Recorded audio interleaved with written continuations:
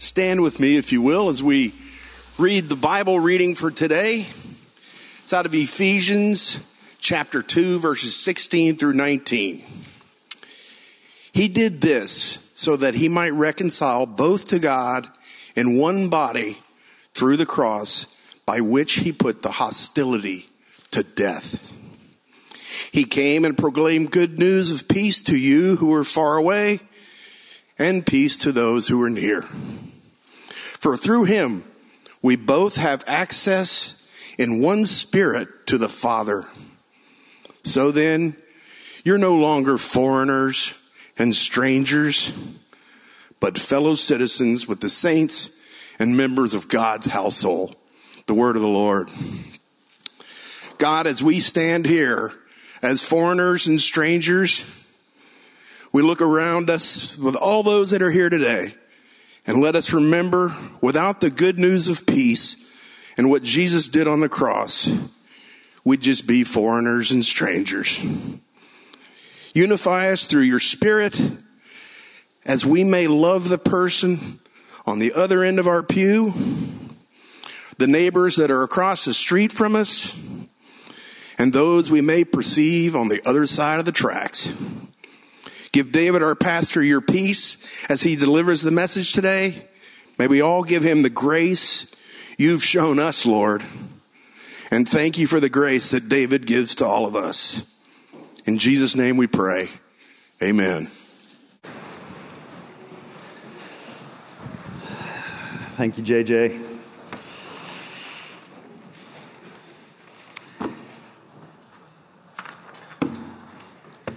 In this True North series that we're going to be spending the next few weeks in, we are going to be addressing a lot of big, hairy cultural issues that kind of swirl around us every day.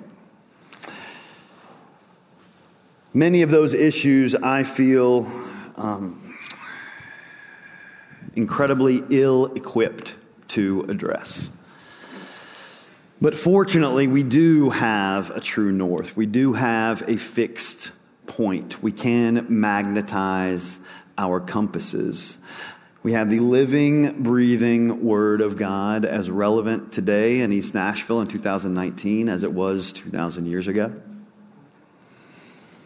We're going to spend the next few weeks diving into some of the things that scare us, finding that true north in the living, breathing Word of God. And as we do so, you're going to notice a pattern emerging.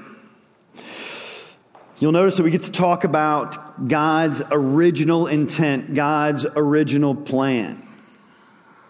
We're going to talk about how man, fallen, broken, sinful, messed it up. And we get to talk about how Jesus redeemed it. Finally, we get to ask the question, so what do we do now? We figured we'd start the series with kind of an easy topic, and that is the pursuit of racial unity in our world. Not a whole lot of layers to that. Pretty simple thing to wade into. Last week, we spent some time on those first two parts of the pattern. Looked at Revelation chapter 5 and the incredible picture of heaven and eternity and every nation, every tribe, every tongue, every people group together as one, worshiping at the feet of our Creator for all time. But we also looked at how that wasn't just a picture that's going to happen someday in the future, but it reflects God's original design. All the way back in Genesis and creation, how God made each of us in His image, uniquely, intentionally, with incredible diversity, which is to be celebrated because it is an incredible reflection of His creativity and His beauty and His majesty. At the same time, in that diversity, He created us all as one. all as God's people. Yet, as we know, in the world we live in, that type of unity is not something we experience every day. That type of unity is not something we see in our everyday lives. Today, I want to spend a little bit of time doing a deep dive into that contrast, the contrast of God's original plan, the perfect picture that we see in Revelation, and the reality that we live in. And I want to spend some time talking about how Jesus redeems that. Jesus bridges that gap. And in doing so, we're going to spend some time in the first couple of chapters of Paul's letter to the church at Ephesus, the book of Ephesians. Now, to get an idea of exactly what Paul is talking about and who he's talking to, you want to know just a couple of things about first century Ephesus. It was a city that was important both in commerce and in culture. It's in modern day Turkey. It was a city that was largely, almost exclusively Gentile. There was a church there that had been planted and was growing, but like most churches was not without its issues. A part of those issues were growing out of the fact that it was largely Gentile, and there was an incredible divide between the Jews and the Gentiles. Now, in the New Testament, you see that word Gentile. Sometimes you even see the word Greek. That essentially just means non-Jews. As far as they were concerned at the time, there were only two kinds of people. There were Jewish and there were non-Jewish. There were Jews and there were Gentiles. And never the twain shall meet. There was an incredible amount of distrust. There was persecution of the Jews on the part of the Gentiles. The Jews were, for lack of a better term, elitists, considering themselves separate and better as God's chosen people. They were clean. Gentiles were unclean. Jews did not think it appropriate to have any sort of a relationship with an unclean Gentile. There was a lot of division, and that even filtered into the early church. We see throughout Acts, there was an incredible debate about, are Gentiles even worthy of the gospel? Did Jesus even die for them? But aren't we God's chosen people? Isn't it just for us? There was a lot of controversy surrounding that. And Ephesus was in many ways ground zero for that debate, which is why, as Paul writes this letter, he writes those words that Carly read for us this morning as we were praying in Ephesians chapter 4. Bear with one another in love, making every effort to keep the unity of the Spirit through the bond of peace. That's the context that Paul is writing into. Now, after kind of setting the foundation and giving an introduction in Ephesians chapter 1, beginning in chapter 2, Paul wants to make sure that he knows that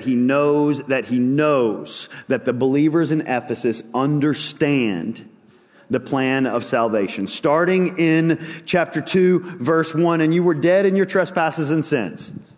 You know, let's just lower that boom right at the beginning. Paul was really good at, starting his letters out with a boom. And he says, hey, just want to make sure you guys are all aware that you were dead in your sins. Moving on, he establishes that fact, and then in chapter 2, verses 4 and 5, but God, who is rich in mercy, because of his great love that he had for us, made us alive with Christ.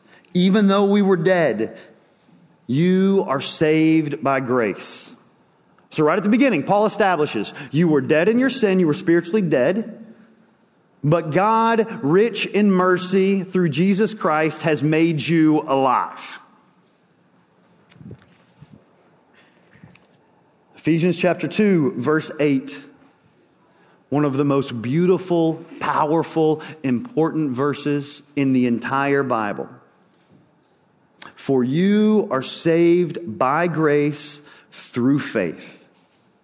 This is not from yourselves. It is God's gift. Ladies and gentlemen, that right there is the plan of salvation. You were spiritually dead in your sin.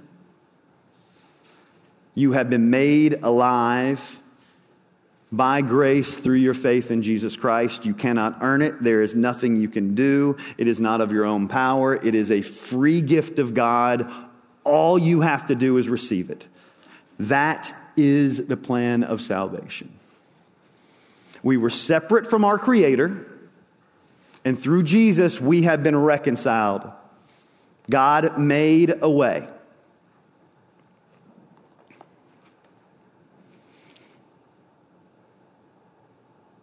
If you have never heard that before, hear it this morning. You are loved and valued so much by the Creator of the universe that He sent His Son to die for you. There is nothing you can do to reach God, but God has come down to reach you. That is the plan of salvation. But Paul, in that first chapter in Ephesians 1, as he's laying the foundation, as he's giving his introduction to this letter, he kind of hints at there's more to Christ's work. There's more to the purpose of Christ's work for human salvation than simply this vertical reconciliation with our Creator, than simply giving new spiritual life to those that were spiritually dead in their sin. That is the plan of salvation.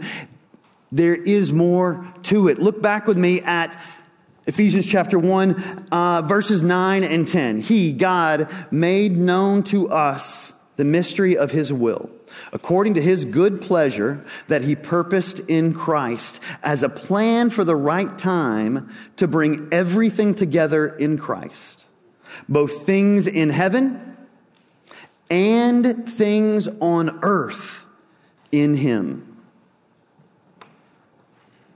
The plan of salvation gives us this vertical reconciliation. This eternal picture of our life with our Creator. This bridge that was built for us. But so often, we as Christ followers think about eternal life as something that begins after we die. We think about eternity as something in the future. But what Paul is telling the Ephesians in this letter, what Paul is telling us this morning, is that this amazing work of Jesus, this amazing work of reconciliation, is for eternity. It is for our life in heaven. It is also for things on earth today. It is a vertical reconciliation. It is a horizontal reconciliation. Now, creation, our planet, will not be completely restored on this side of Jesus' return. But that does not mean it has not yet begun. Revelation 5, all nations, all tribes, all tongues, all people group, as one unified, begins today.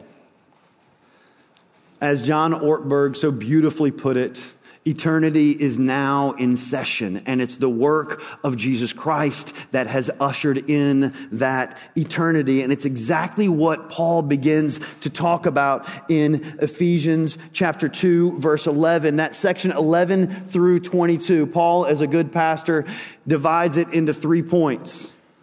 Now, they don't all start with the same letter, so he wouldn't be a very good Baptist pastor, but the structure is largely the same.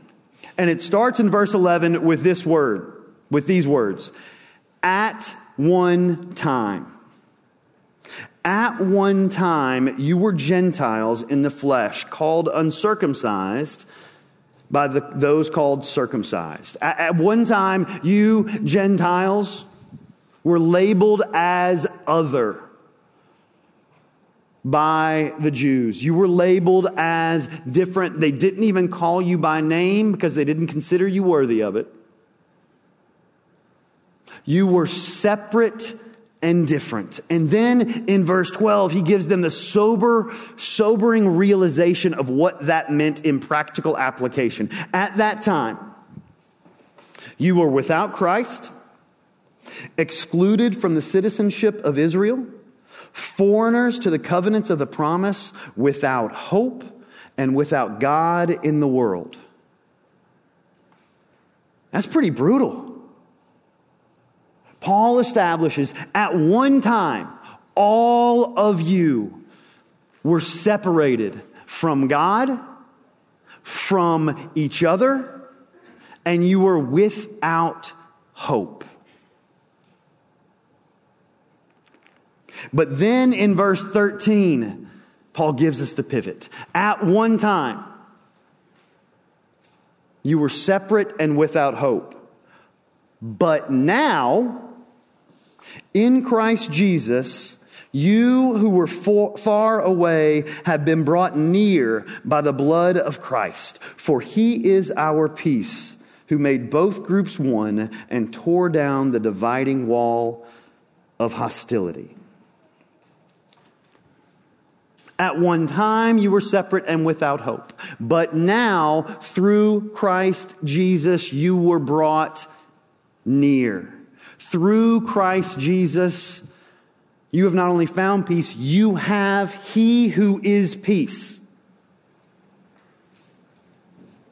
And by His blood, He has torn down the dividing wall of hostility.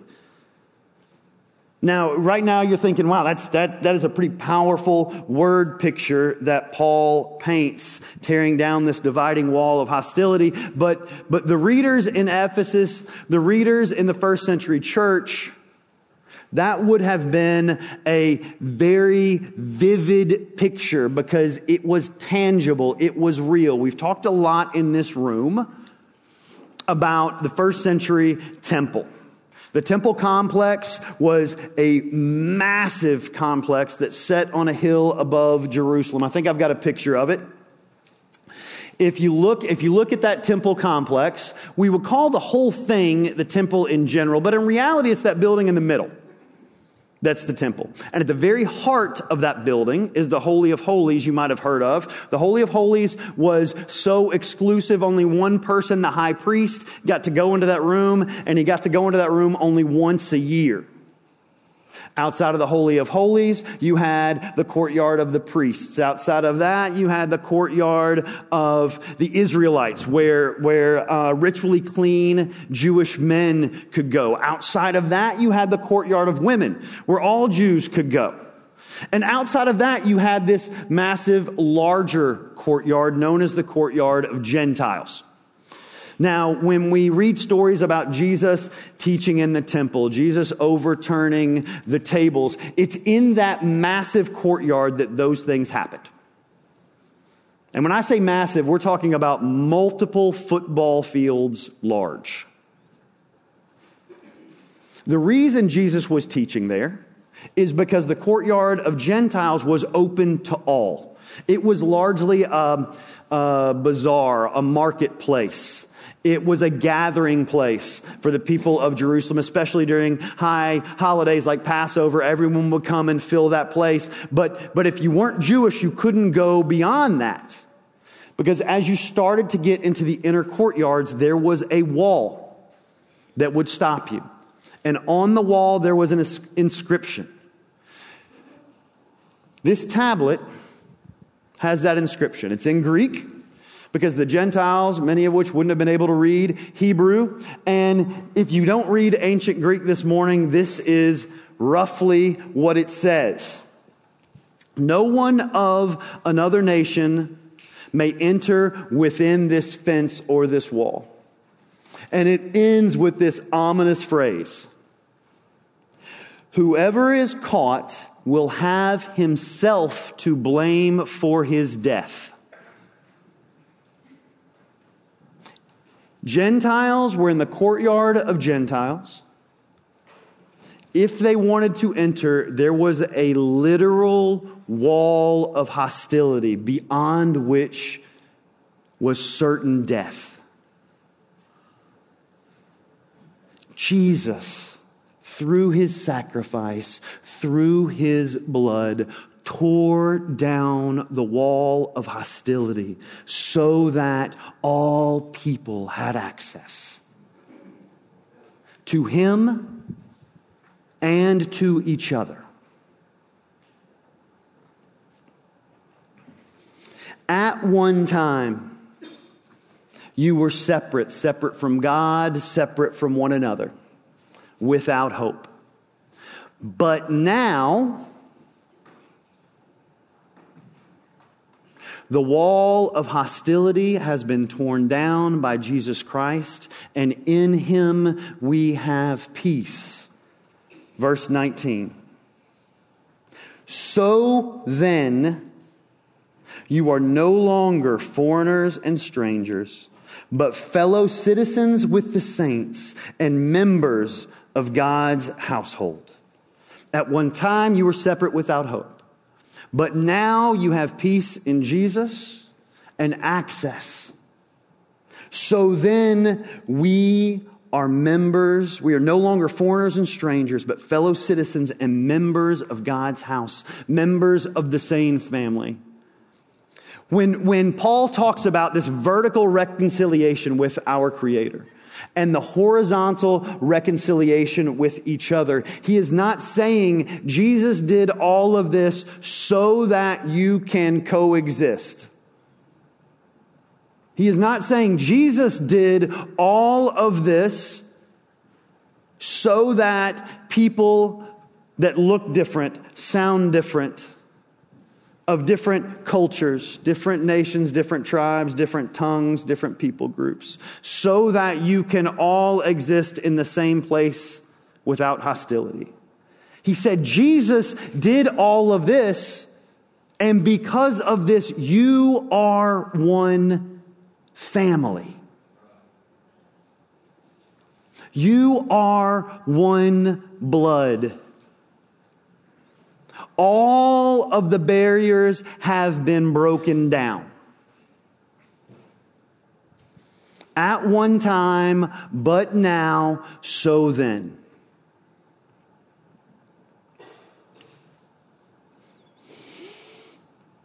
We recognize, most of us, this on a mental level.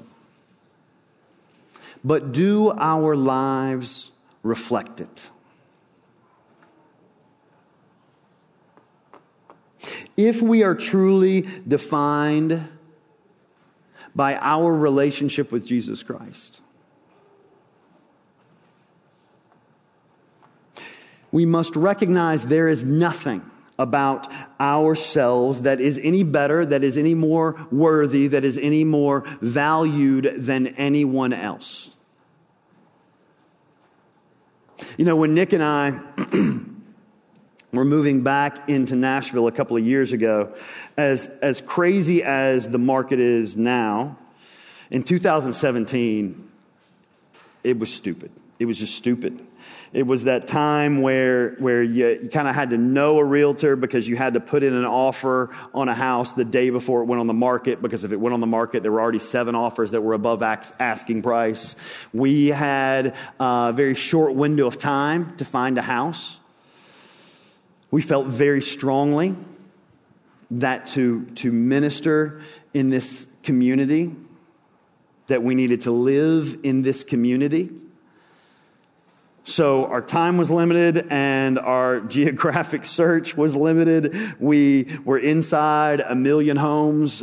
Nick had this picture of kind of that perfect 1930s craftsman on one of these tree-lined sidewalk streets in Laughlin Springs with a gigantic front porch, and you know, we would sit there and sip on our drinks and wave at our neighbors, and that was going to be our life. And that wasn't really an option for us, we found out. So we had a lot of houses we tried to get into, but we just couldn't quite get there. And there was always this one house that was going to be plan B or plan C or plan D. And plan D finally came to fruition. The good news was we had been led to a house, and it was in the neighborhood, and it was going to be great. Bedrooms for both our kids. The open kitchen that we always wanted. A backyard about the size of this table. But it was there, and it was ours, and we could stop worrying about it. And after we went under contract, I remember talking to Nick, and I said, well, Nick, we got our house. What do you think? And she said, well, I don't hate it. Not really a ringing endorsement for the home that we were going to make for ourselves. As followers of Christ, we are called to so much more than not hating. How many of us say, racism is not my problem? Because I don't hate those people. I don't hate them. So that's someone else's battle to fight. As followers of Christ, as image bearers of the Creator of the universe, the bar is set so much higher than not hate.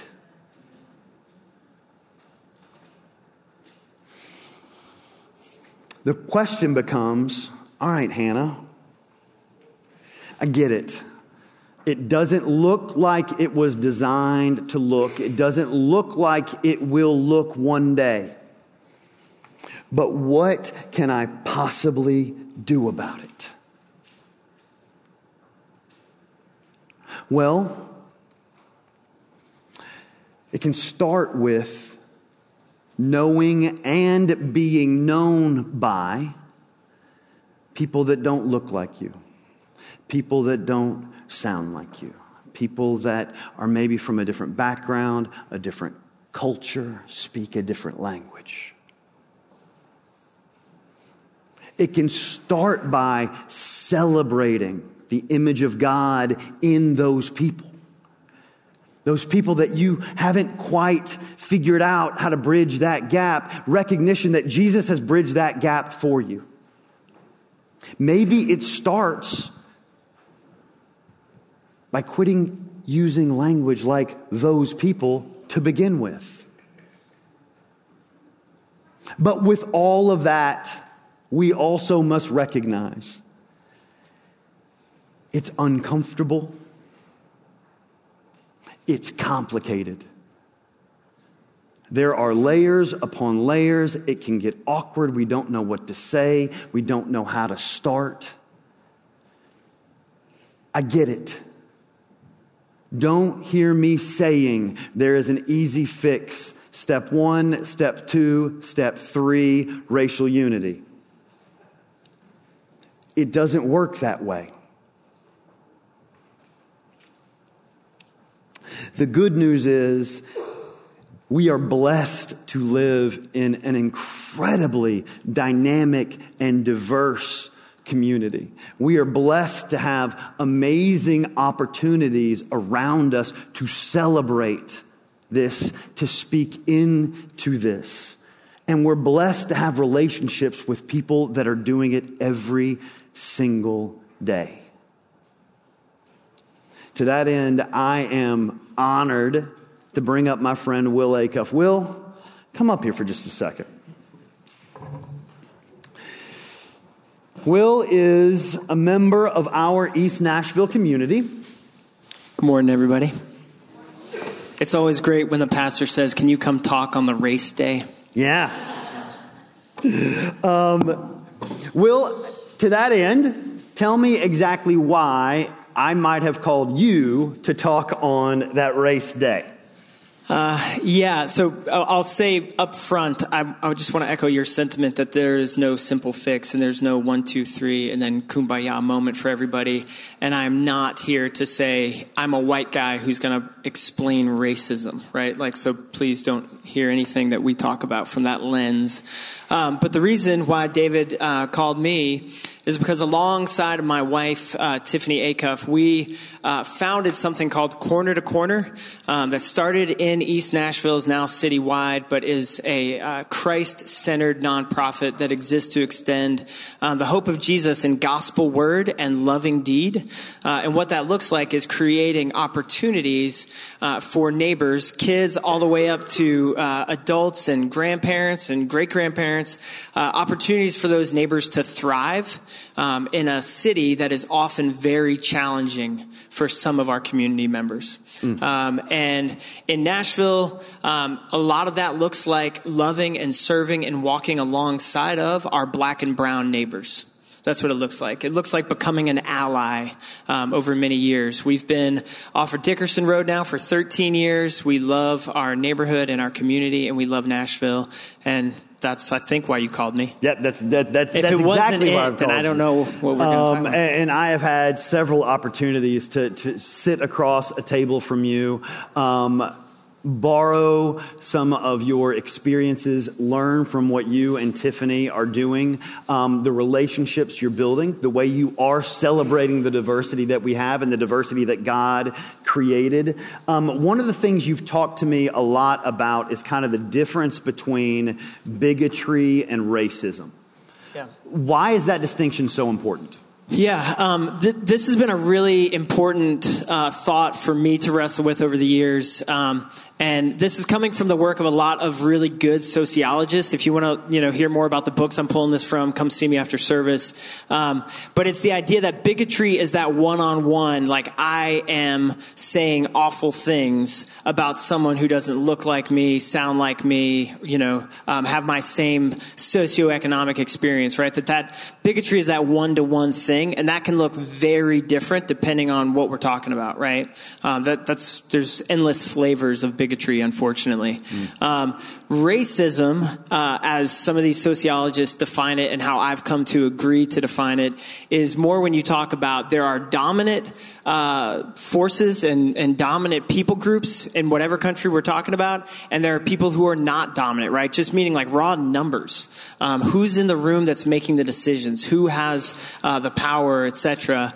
And so understanding that racism is more of a system that has been put in place by the people with the power, that it's naturally making decisions that benefit them, not necessarily towards any nefarious, other thing potentially, but if you put 10 white guys in a room, and this is historically the way we've done things in America, we put 10 white men in a room, they're going to make decisions that benefit them just naturally, right?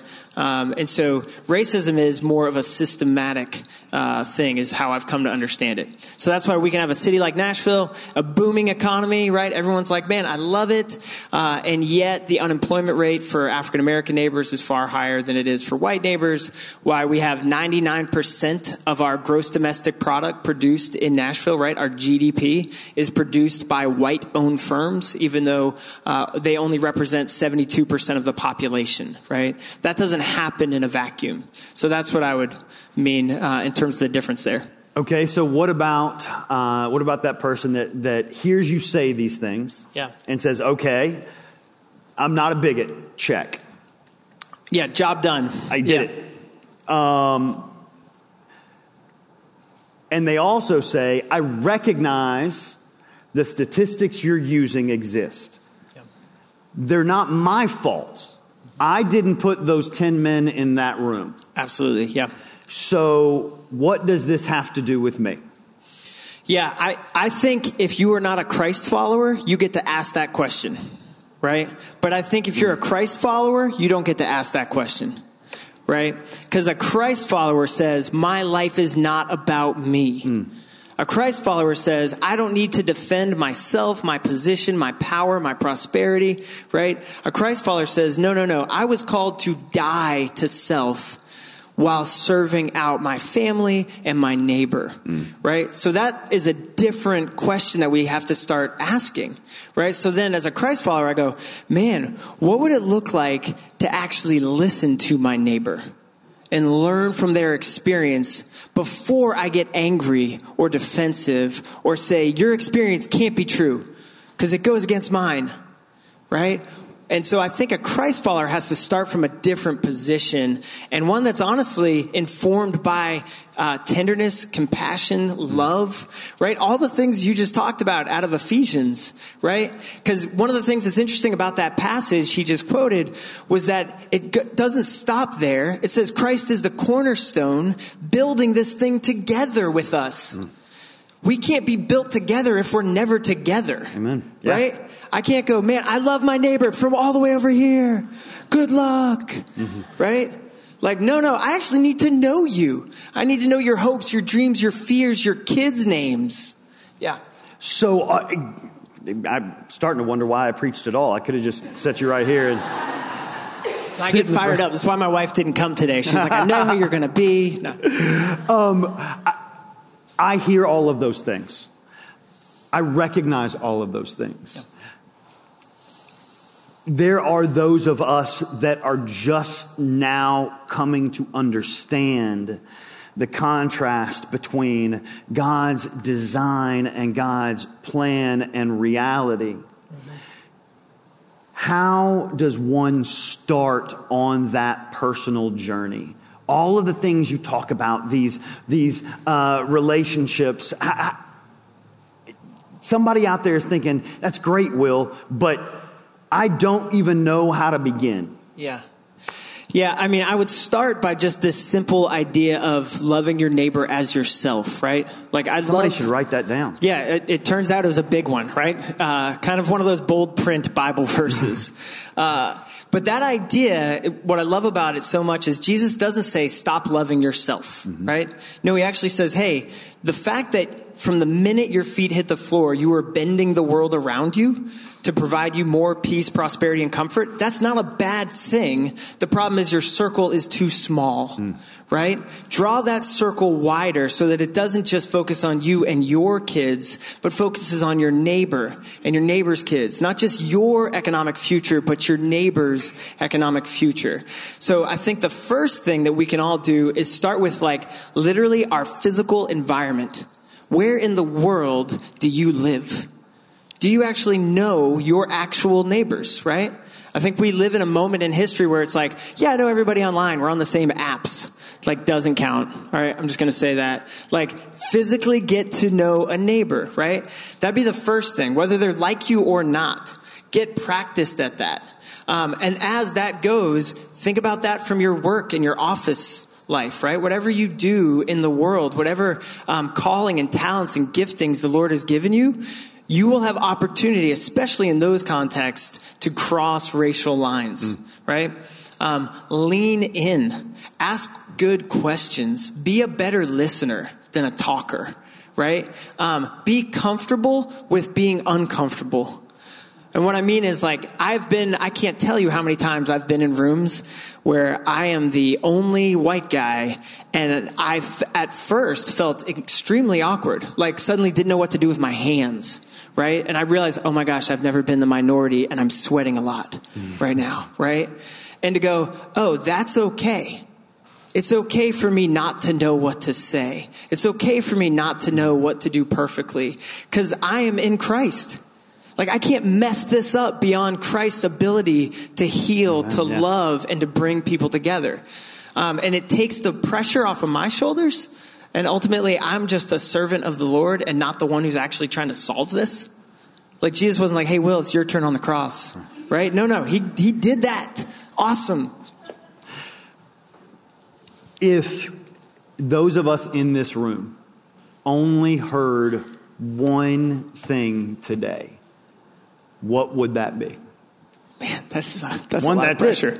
I just took the weight off my shoulders and put it back on. I think the one thing I would say is remembering that when we are in Christ, that the biggest, most important question that we will ever wrestle with in our existence has already been answered. Right? We have that joy and that freedom and that peace, and we can carry that into these discussions. I don't have to solve it instantly. I don't have to fix you. I could actually be still, be present, and be a listener rather than someone who either goes in with the pressure that I've got to save this or fix this in the next 5 minutes or less, or that pressure of, no, you must be wrong because you're challenging everything that I believe, right? But in Christ, we have the freedom to actually be still enough to listen and to lean towards neighbor in love. Beautiful. Will, I am grateful for you. I'm grateful for your wife. Your humility, willingness to learn. What you are doing in our community is fantastic. Thank you. It is my prayer for us that we would be as diligent in our pursuit of elevating the diversity and beauty of God's people, those imprinted with His image. Would you mind if I pray for you? Yeah, and before we do, can I just say real quick, guys, if you are curious about these things, if you want to get more connected or you're on a journey yourself trying to wrestle with these issues, Corner to Corner, my wife just launched something called the Coalition. Yeah. And the whole idea there is it's like a book club and a kind of a listen to podcasts, listen to sermons, and wrestle with these ideas together in community. So if that sounds like something you're interested, come see me and I'll make sure you get her contact info. Absolutely. Lord, we are humbled and amazed to be sitting in your presence this morning. I'm grateful that your presence isn't limited to this building, but it permeates every corner of our lives. We're grateful for your call to your children, Will and Tiffany. And we recognize that your call is not limited to them. Mm-hmm. As they enter into your service, so might we. Give us eyes to see every person as you created them in your image, and give us the courage to walk in the victory you have already won. It is in your Son's name and by His work that we pray these things. Amen.